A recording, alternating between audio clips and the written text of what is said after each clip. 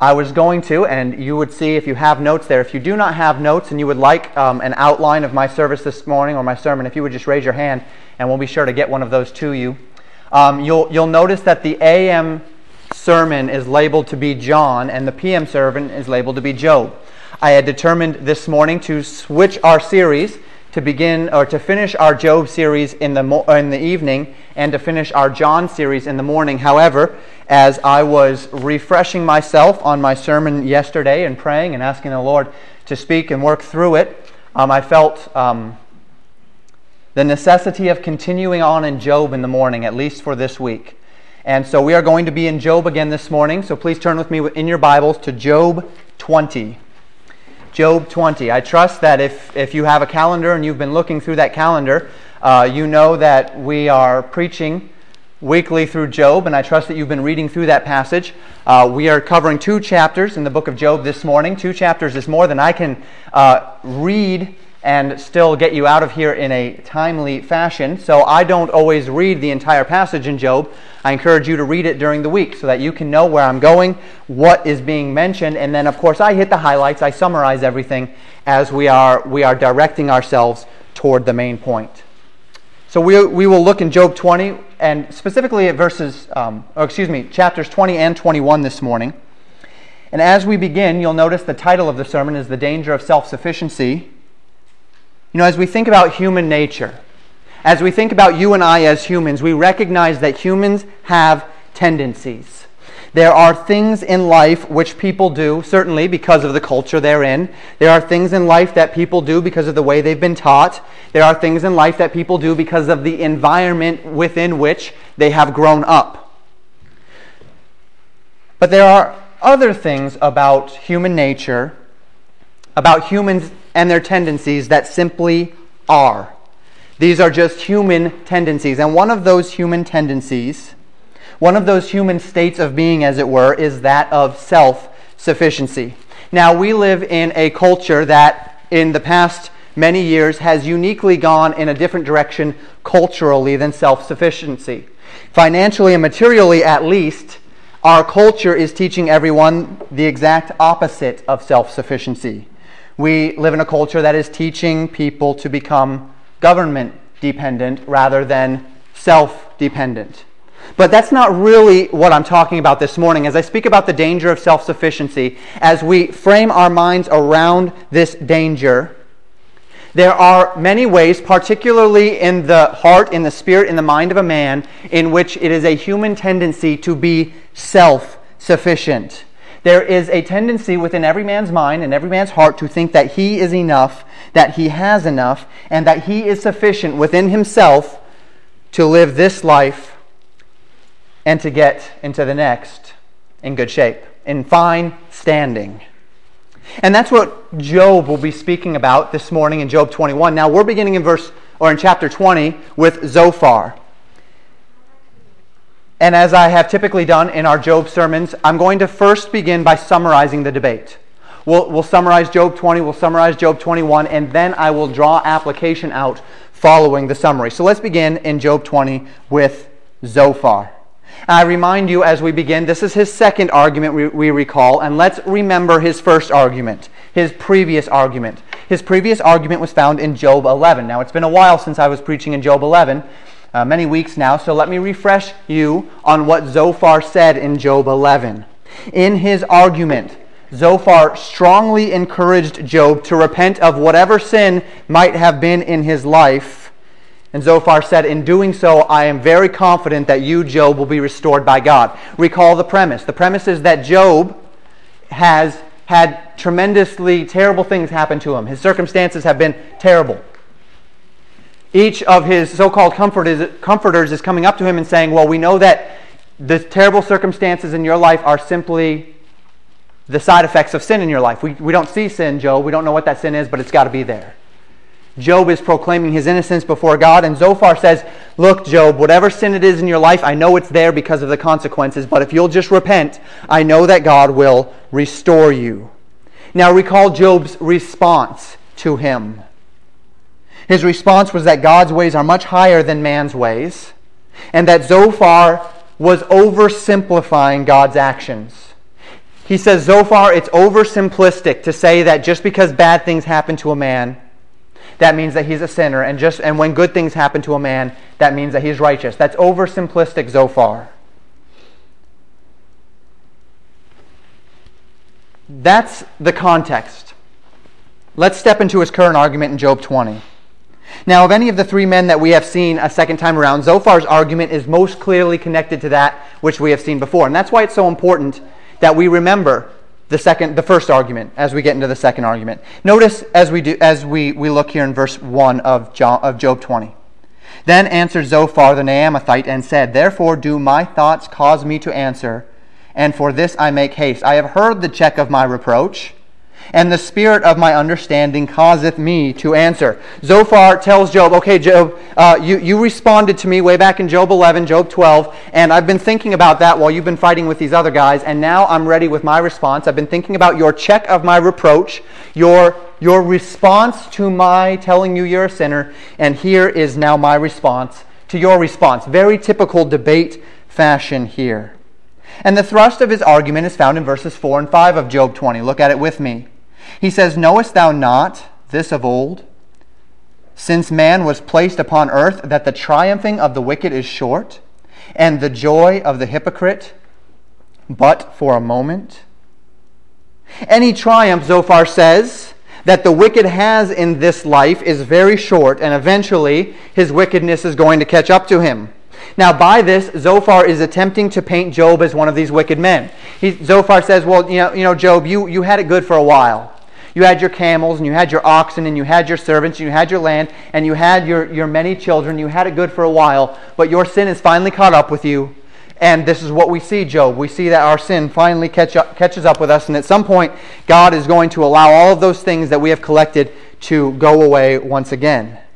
Now, in verses 8 through 11, as he continues, Zophar summarizes how the life of a wicked man will go. Look at it with me. It says, He shall fly away as a dream, and shall not be found. Yea, he shall be chased away as a vision of the night. The eye also which saw him shall see him no more, neither shall his place any more behold him. His children shall seek to please the poor, and his hand shall restore their goods. His bones are full of the sin of his youth, which shall lie down with him in the dust. He states that God will cause the wicked to become evident, their wickedness to become evident, and the consequences of that wickedness will be so terrible, will be so awful, that wicked man's children will see his wickedness and will say, we're just going to give everything back. We're going to give it to the poor. We're going to give it back to those that we took it from, because God judges the wicked. What a wonderful thought, isn't it? In our minds, what a wonderful thought. As I was preparing this yesterday, I write my sermons many weeks in advance, but as I was preparing for this, I thought about my Facebook account this week. The beginning of this week was a tragedy in Boston. And after that tragedy, and particularly after the suspect was apprehended later on in the week, I saw so many people saying, good, good, good, so glad. He's going to get what's coming to him, all of these things. And as I read those, and as I was preparing for this sermon this morning, I thought, isn't it, we love it. As humans, that's another tendency. We love it when evil is recompensed, do we not? We love it when those men and women who do wrong, who lie, who cheat, who steal, who deceive, get caught in their own devices, when they finally get their comeuppance, when they finally get the recompense for their error. And this is Zophar's perspective. He says, okay, you know, the wicked may prosper for a time, but eventually their sin will find them out. But that's not quite realistic in this life, is it? That's not always what we see in this life. We'll get back to that in just a moment. In verses 12 through 22 of Job 20, Zophar uses an illustration to describe how he perceives the life of a wicked man. And let me just summarize it for you. He states that the life of a wicked man is like a banquet with food and richness. The wicked, they go down the line of this banquet and they fill up their plates, maybe 2 plates, maybe 3 plates, with all of the richness and the food and the butter and the cream and all of these wonderful things in this life. Exotic dishes, cheeses, seafood of every sort. They fill to the full with these delicacies. They are happy in their fullness, and they sit at this banquet in pleasure of all that they have surrounding them. And then Zophar says, but at some point, the belly of the wicked begins to hurt. At some point, there's a pain deep down, and the wicked man realizes that that seafood had been in the fridge just a little too long. Or there had just been a little taint of poisoning in it, and it begins to burn in their belly, and what was delicious and wonderful and great for them ends up being like the poison of asps. That's a snake. Like the poison of a snake in their belly. Zophar gives this illustration, and notice his description in verse 14 and verse 15. Yet his meat in his bowels is turned, it is the gall of asps within him. He hath swallowed down riches, and he shall vomit them up again. God shall cast them out of his belly. Now, this is Zophar's philosophy, and he finishes his thought in verses 23 through 29 by describing what he perceives to be the final end of the wicked. After realizing that all of his abundance was nothing more than poison, notice what the rich man, or this wicked man, perceives in verse 23. When he is about to fill his belly, God shall cast the fury of his wrath upon him, and shall rain it upon him while he is eating. All of the wicked man's increase will finally come to naught, and he will become an example for all men to see and to fear God and to fear such wickedness. Now, as we think of this description of the man Zophar, and this is why Job is so difficult to interpret, there are kernels of truth in this. But as much as we could desire it to be this way, as much as our sensibilities of justice are touched by the thought of God laying to waste the wicked for their actions, making an example of unrighteousness so that all who see him, all who see this wicked man who has been punished, who has been chastened, would finally decidedly turn away from their sin. This is not what we see in the world all the time, is it? This is not how we always see God work. Upon further consideration, though, perhaps we should be glad that this is not how God always works. Perhaps we should be glad that this is not always the way of the world, because for every man that we look upon and we say, their wickedness, I wish God would just smite them, how many times could man have looked upon us and said, their wickedness, I wish God would have just smitten you? See, because there is no man that is righteous before God. There is no man that in himself has what it takes. There is no man who has the right to look upon another man's sin and say, wow, I am so much better because we were all dead in our trespasses and sins. And if you have not accepted Christ as your Savior, you are yet dead in your trespasses and sins. And so had it not been for God's long-suffering, even upon the wicked, especially upon the wicked, we would all be hopeless. We would all have been lost. Well, Zophar has given his thoughts. In Job 21, Job answers Zophar. Let's look at it together. Job refutes Zophar's generalizations in three ways in Job 21. In verses 7 through 13, Job makes his first statement. Look at it with me. He asks, wherefore do the wicked live, become old, yea, are mighty in power? Their seed is established in their sight with them, and their offspring before their eyes. Their houses are safe from fear, neither is the rod of God upon them. Their bull gendereth and faileth not, their cow calveth and casteth not her calf. They send forth their little ones like a flock, and their children dance. They take the timbrel and the harp, and rejoice at the sound of the organ. They spend their days in wealth, and in a moment go down to the grave. Job states that Zophar's illustration is interesting. You know, the banquet and filling up food, and then it's like poison and in their bellies, and they eventually will feel bad. But he said it's interesting but not realistic, Zophar. It's interesting but not realistic. The wicked still live. Wicked men become old. Wicked men become mighty in power. The children of the wicked follow in their footsteps. They learn of their parents' wickedness, and they say, look, my parents' wickedness has brought them money, has brought them comfort, has brought them luxury, has brought them happiness, and I'm going to rejoice in it. And these men, Job says, having money and prosperity to buy all of their happiness, even at the expense of others, go down to the grave in a moment. They die in the riches. They die in the comfort. And as we think about life, let's be realistic. This happens. There are wicked men in this world who will live out their entire days in their wickedness without the judgment of God upon them. They will not lose all of their possessions. They will not lose all of their goods. Their children will not one day look at them and say, wow, they really got judged for their wickedness. I'm going to do something different. There are men that go down to the grave just as wicked as any other day of their lives, and they go down to the grave fine with that. See, this is where Zophar got confused. Zophar was intent on material, and we've seen this all throughout Job, material and physical judgment for sin. Job is reminding us once again that the judgment of a wicked man is when he stands before God. The judgment of the wicked man is when he answers God for his actions in this life. His second statement is in verses 14 and 15. Look at it with me.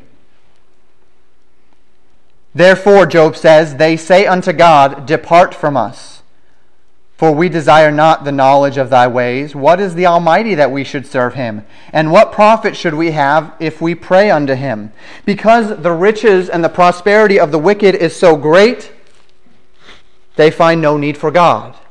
The wicked weigh everything in the balance of personal gain and material prosperity.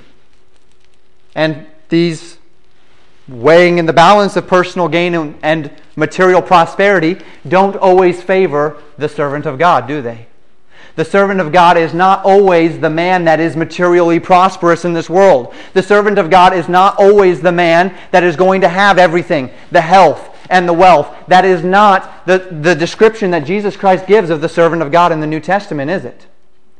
Jesus Christ says that the servant of God is the one that must be willing to leave all and follow. The one that must count the praise of God greater than the praise of men. And so Job says, and this is what Jesus Christ says in the Gospels, remember when the rich young ruler comes to him and says, what must I do to obtain eternal life? And Jesus Christ says, you must keep the commandments. And he says, all these have I done from my youth. And Jesus says, one more thing. Take what you have, sell it, give it to the poor, and come follow after me. Jesus wasn't saying he had to be poor physically, but that he had to count nothing more worthy than Christ in his life. There could be nothing elevated to the level of God in that young man's life. And it says the young man went away sorrowful because he had great possessions. And Jesus Christ, remember what he told the disciples? It is easier for a camel to go through the eye of a needle than for a rich man to enter into the kingdom of heaven. He wasn't saying there that a rich man can't be saved. What he was saying is rich men, and this is what Job is saying as well. Amazing how the Old Testament complements the New and the New the Old. Scripture is the best commentary on itself. It is one book written by God. Job is saying here that when the rich become prosperous, they become self-sufficient. They say, why do I need God? I've got everything I want without him. I'm comfortable. I'm happy. I've got all the possessions. I've got the health. I can see the best doctors when I don't have the health. I'm in fine shape. Why do I need God? And so Zophar, his idea was that the wicked will turn to God because of their suffering. Job says, I'm going to turn your illustration on its head. That the wicked don't come to God because they don't suffer. Because they're not on the street begging for bread. Because they're not having to live homeless. Because they don't have all of the health problems that might come with a transient lifestyle or whatever the case may be. And so they say, I don't need God. I'm doing just fine. Now Job's third statement, as he finishes his argument, reminds Zophar that though in this life the wicked might find prosperity and self-sufficiency, this same self-sufficiency dooms them on the day of judgment. Job had an eternal perspective. And that is what we are going to spend our application time on this morning, our second point. And if you are taking notes, this is where you'll see the 2 points this morning that are on the notes I handed out. Or if you're taking notes, there will be 2 types of self-sufficiency that we are going to look at this morning through 2 needful warnings against an attitude of self-sufficiency in our lives. Let's take a look at them. What I'd like us to see this morning is that self-sufficiency is the enemy of righteousness. Self-sufficiency is the enemy of righteousness. Now, there are 2 types of self-sufficiency that we oftentimes experience in this life. The first type of self-sufficiency is you believing that you don't need any help or support in this life to be successful. The idea that I don't need anything in this life. I've got it all under control. I don't need anything. Now, we have all seen what this self-sufficiency looks like, haven't we? I'm not going to spend much time here this morning because we've all seen it. I remember when I was first learning how to rollerblade. I was probably 6, 7 years old, and my sister was 2 years older than me, but we did a lot of things together. We learned when she started learning how to ride a bike, I had to learn how to ride a bike too. And then one day she got a pair of rollerblades, and I really wanted to learn as well. And so my parents went ahead and got me a pair of rollerblades, and she and I were both learning how to do these rollerblades. I've always been kind of a reinvent the wheel kind of a guy. I've always been the kind of a guy that, okay, just give them to me and I'll figure it out. Just let me do it, I'll get it. It might take a little longer, it might be a little harder, but I'm going to get it. And so I would put these rollerblades on, and the elbow pads and the knee pads and the wrist guards and the helmet. My parents were very careful. And I'd get out there and I would fall. And my parents would come and try to pick me up, and I'd shrug my shoulders, say, no, I've got this, and I'll do it. And I would fall, and I would fall, and I would fall. Well, there's a problem with being self-sufficient when you're learning something like ice skating or rollerblading. And the problem with rollerblading when you're being self-sufficient is you have wheels on the bottom of your feet. And so because you have wheels on the bottom of your feet, if you're on your knees and you want to get on your feet, what do? You're on your knees, you put one foot up, you put your weight on that foot, and you balance as the other foot comes up. When you have wheels on the bottom of your feet, that is much more difficult to accomplish. Because when you put the weight on 4 wheels, which are on the bottom of your feet, what do those wheels want to do? They want to go forward. And so I'm trying to get up, I'm trying to be self-sufficient, I'm trying to do it myself, and it's not working. Well, now I'm getting upset. And the more upset I get, because I knew I needed help, but I'd already said I don't need help, so I can't ask for help now that I don't need help, even though I need help. The more upset I get, the more determined I get to do it on my own, but the more upset I get, the more unable I am to do it. And there is a cycle of self-sufficiency that's very ugly, is it not? You see a child do that. My girls are getting to that self-sufficient stage at nearly 16 months now. It's very ugly to see. It can be cute sometimes for a little while, but it's not. It's ugly to see a person try in their own might to do something when if they would just let you help, if they would just let you teach them how to do it, save them time, effort, pain, possibly money, depending on the situation. But self-sufficiency doesn't always go this way, does it? Many of you have heard before my talk about Dean Boyd. When I was in college, I went on a nursing home ministry every week. We went to a nursing home, and while the men ministered, and sometimes I would have a little bit of free time, I was the leader of the group, and I would go and knock on some doors of some of the elderly people in this nursing home. One of the gentlemen was Dean Boyd. This was many years ago now. He was 96 at the time. I'm sure he's passed by now. He was 96 at the time, and Dean Boyd was a man who had lived his life. He was a tenured college professor, and every year he just told his students, I'm going on a trip, and he would pick a random place in the world. And he said, anyone that wants to go with me can go with me, and I'll be your guide. And so every year he did this, and of course part of the stipulations of the trip is every person would give just a little bit extra, would pay just a little bit extra so that he could go for free. And so this was his way of being able to travel the world, as he had all of his students pay for him and he was their tour guide. It's a wonderful setup. Every single time I visited him, he told me, travel the world, get people to pay for you. This man, a tenured college professor, university professor, traveled the world, had married his wife, and they had lived together for 50 years before she passed. He had everything in his life that he wanted. He looked back upon his life with great contentment. And every week I went in there and I told him, Mr. Boyd, you know you're on your way to hell. You know you have not accepted Christ as your Savior. You know that you need what I'm telling you. And he says, no. He says, I lived a great life. I had everything in this life. I have lived for 96 years without God. And I've been happy, and I've been healthy, and I've enjoyed my life, and I've lived it to the full. Then he'd always come back, you need to travel. Be sure to travel. Travel. And Mr. Boyd had children, grandchildren, great-grandchildren. He looked upon his life with fondness. He said he had no regrets. And here was a man who had cast aside any need for God, who refused to need God. And while we see the ugliness of self-sufficiency when it drives a man to his own hurt, how much more ugly is self-sufficiency when it blinds a man to his real need?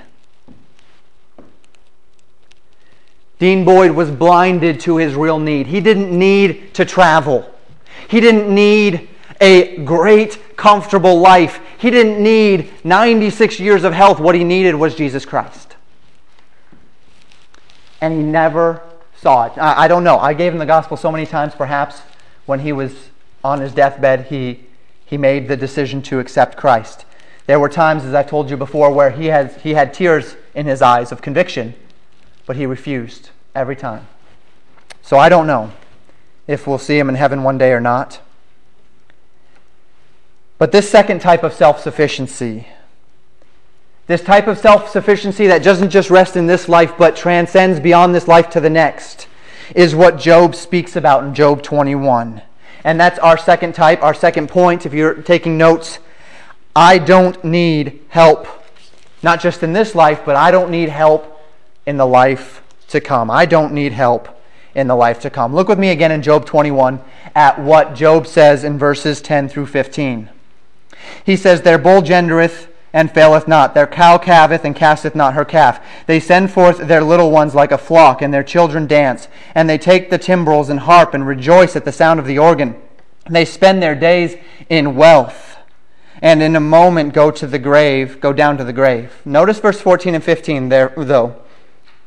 Therefore they say unto God, depart from us, for we desire not the knowledge of thy ways.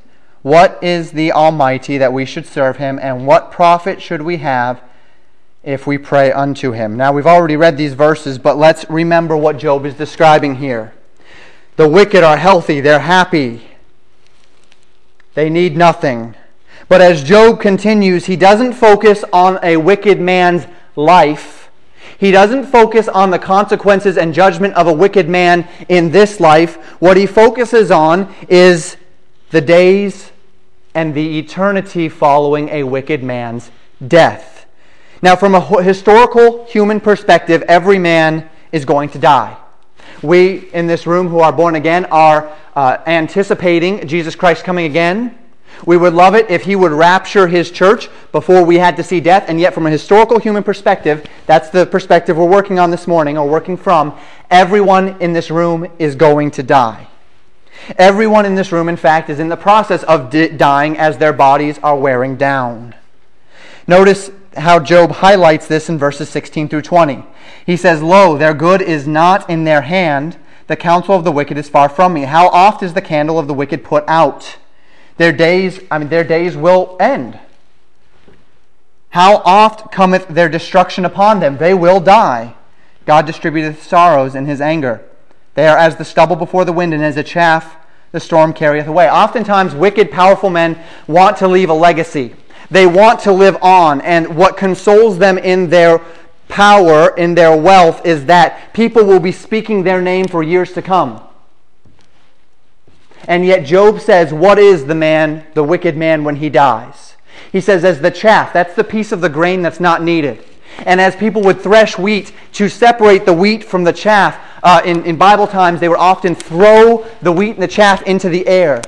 And as they threw it into the air, the wind would catch the chaff because it was lighter, and it would blow it away.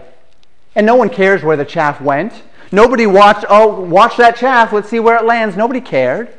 It was the chaff, and Job says that is what the wicked man is. When he dies, it's gone. Everything that he held to, everything that he worked for, everything in this life that was so dear to him is gone the moment he dies. The Egyptians tried to undo this, did they not? The Egyptians took all that they had, all of those kingly possessions, the most important things to the Egyptian Pharaoh, and they buried it with him. And they put him in a lovely tomb. Gold and silver and jewels all around this tomb so that he could have his jewels in the afterlife. Job says, and the scriptures say, it doesn't work that way.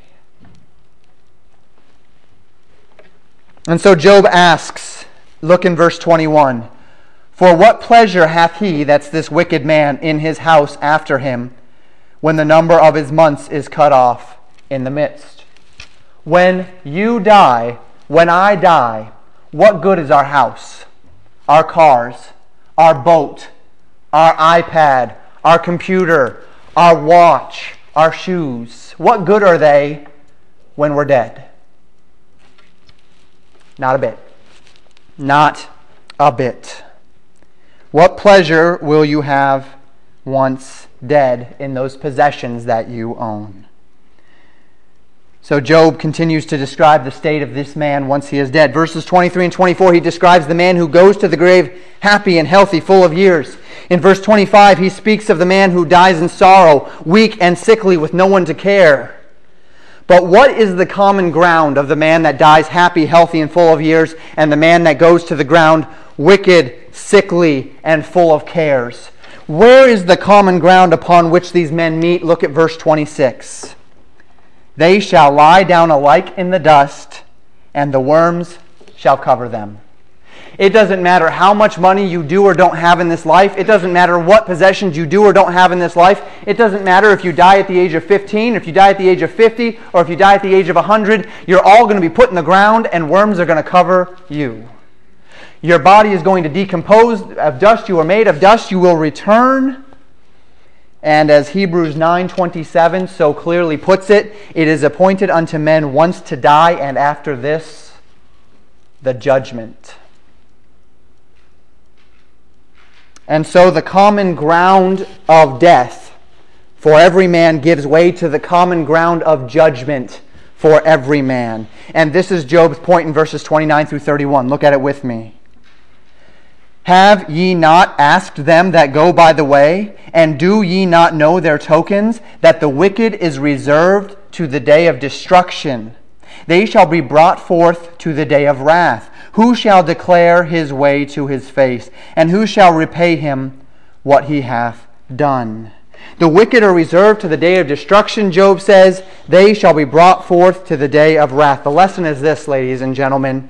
You can spend your whole life believing that you have what it takes to make it through. You can spend your whole life happy and healthy with money and your retirement accounts and your investments, and everything can go great for you. And you can be up in years without any health difficulties, and you can be strong and you can be capable, and you can go to your grave thinking that all of the good things that you have done in this life, and all of the ways that you've helped the poor, and all of the people that you've helped across the street, and all of the things that you have done in this life will suffice you for the next.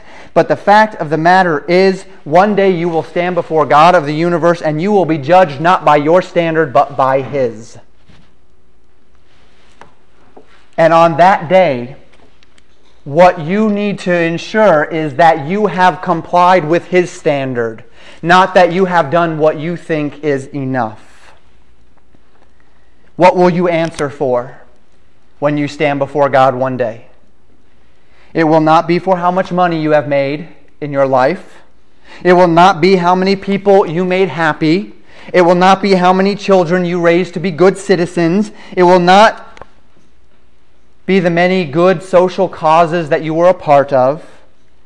You will stand before God and you will answer to Him for how you responded in this life to the inspired Word of God and how you responded to His Son, Jesus Christ. Now, our response to our message, to the lessons that Job is teaching in Job 21 this morning should be twofold. First, we need to ensure that we have a proper response to the gospel, a proper response for our eternity. The gospel, that word, is a word that literally means the good news. And the good news that is the gospel is this: that you, just like me, and every other man on this earth is a sinner. Romans 5:12 says, "Wherefore, as by one man sin entered into the world, and death by sin, so death passed upon all men, for that all have sinned." You've sinned, I've sinned, we are all sinners. Now, this sin, as we know, the Scriptures tell us, has caused you and has caused myself to be separated from God, from a God who is perfect and holy and cannot abide sin. God cannot let you into His presence because you're sinful, and God cannot allow sin into His presence. Romans 3:23 tells us, "For all have sinned," and because we have all sinned, it says we have come short of the glory of God. We have come short of His glory, of His standard, of the standard by which when you stand before God, He will judge you one day. Your sin has placed upon you a debt, and it is a debt which you cannot pay. And so you, having no ability to save yourself, having no ability of good works or money that can get you into heaven, are destined to a sinner's hell. Hell, Scriptures describe it to be a lake of fire, of torment for eternity. It is a just punishment for people who have refused the sovereignty of God in their lives, who have refused God as their creator, who have refused God as their Savior. So Romans 6:23 tells us that the wages of sin, the payment of sin, the just recompense of our sin is death. You say, "Pastor, you told us just a minute ago that this is good news." Well, I know most of you have heard the gospel, and the majority in this room have responded to the gospel. So you know where I'm going, but let's continue with the good part of this news. See, it is good news that we're all sinners, in a sense, because if we weren't all sinners, then the salvation of Jesus Christ wouldn't do us any good. But we are all sinners. And because we can't pay our debt, because we can't do what we need, God sent someone to do it for us. His name is Jesus Christ. Jesus Christ has paid the debt for you already. Jesus Christ has done for you what you can't do yourself. I've quoted to you only the first half of Romans 6:23. Let me give you the whole verse. See, the wages of sin is death. That's the first half of the verse. And if we stop there, it's bad news. But the second half of that verse is the good news. But the gift of God is eternal life through Jesus Christ our Lord. Jesus Christ, who is God, came to earth, became a man, lived a sinless life. But even though He lived a sinless life, even though He lived a life free of offense, both before God and man, He was killed. He died upon the cross at the hand of sinners, and as He bore the pain and the agony and the grief, He did so not to pay for His own sin, for He was sinless, but to pay for your sin and for my sin. And because He is God, His death was sufficient, His blood was sufficient, His sacrifice was sufficient to cover your sin, to pay the penalty so that you could have eternal life. But like any gift, the gift of God must be received. The gift of God must be accepted. The gift of God must be appropriated. As I have told you many times, I could give you a gift, but if I'm holding that gift out to you and you never accept it, it's not yours. The gift has been purchased, it is being handed to you, it is being held out to you, but if you don't accept the gift for yourself, then that gift is never in your possession. In the very same way, salvation is a gift already bought and paid for. But if you don't accept it, it is not yours. And so John 3:16 tells us, "For God so loved the world that He gave His only begotten Son, that whosoever believeth in Him should not perish, Not whosoever was good in this life, not whosoever did enough good things, not whosoever was baptized, not whosoever gave to their church. Whosoever believeth in him, accepts the gift, should not perish, but have everlasting life. Now, this great gift of salvation is before every man. For Jesus Christ died for the sins of every man, paid the penalty sufficient to cover the sins of every man. So what is it that keeps a man from receiving it? What is it that would cause a man to see the gift and to say, I don't want that? What is it that would cause Mr. Boyd, at 96 years of age, coming to the very end of his days, having lived a full life, to say, I don't need that gift? Self-sufficiency. A man who says, I've made it this far without God, I can make it the rest of the way. And you know what? If there is a God, I've been pretty good. And since I've been self-sufficient up to this point, why should I change now? If my goodness and my work ethic got me to the end of my life, why can't it get me into heaven? We just read the verses. Because your goodness and your self-sufficiency is not enough.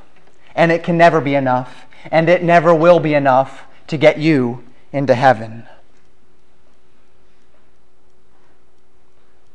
But it doesn't need to be that way. For the Scriptures say that the man who will cast off his self-sufficiency, who will believe on Jesus Christ, who will recognize that he is a sinner, who will tell Jesus Christ, who will confess that he is, in fact, Savior, God, and King, confess that he died for your sins, confess that he paid the penalty you could not, and ask him to save you from those sins. The Scripture tells us, whosoever shall call upon the name of the Lord shall be saved. You can do that today if you have never done so. We had one young lady this week in our church that did that. If you say, Pastor, I'm not sure, I still don't quite understand, please come see me after the service. And I'll show you from the Bible how you can know that you're on your way to heaven. How you can know that Jesus Christ is your Savior. But there's a second response to be made. We talked about it at the beginning, and I believe more people in this room probably fall into this category. You are one in this room who has received the gospel of Jesus Christ. You have trusted him to save you from your sins. You know that there's nothing you could do to earn your salvation. But you know, even though you trusted God with your eternity, you don't trust him with this life. Even though you have given God the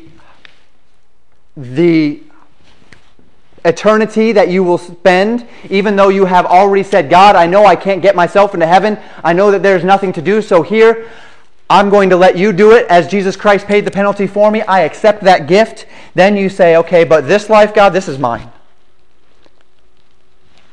You live a Christian life of self-sufficiency. When troubles come, you don't pray to God. You grit your teeth and plow through.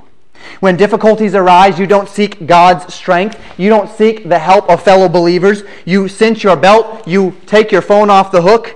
You bear it upon your own shoulders, and you put your shoulder to the plow, and you get through it on your own.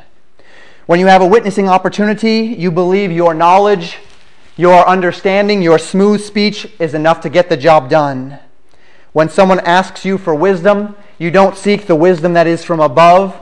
You don't give them the wisdom that is from above. You give them everything that you've learned and everything that you've studied. All that knowledge and experience has taught you. You call yourself a Christian, but your reliance upon God ends at the gates of heaven.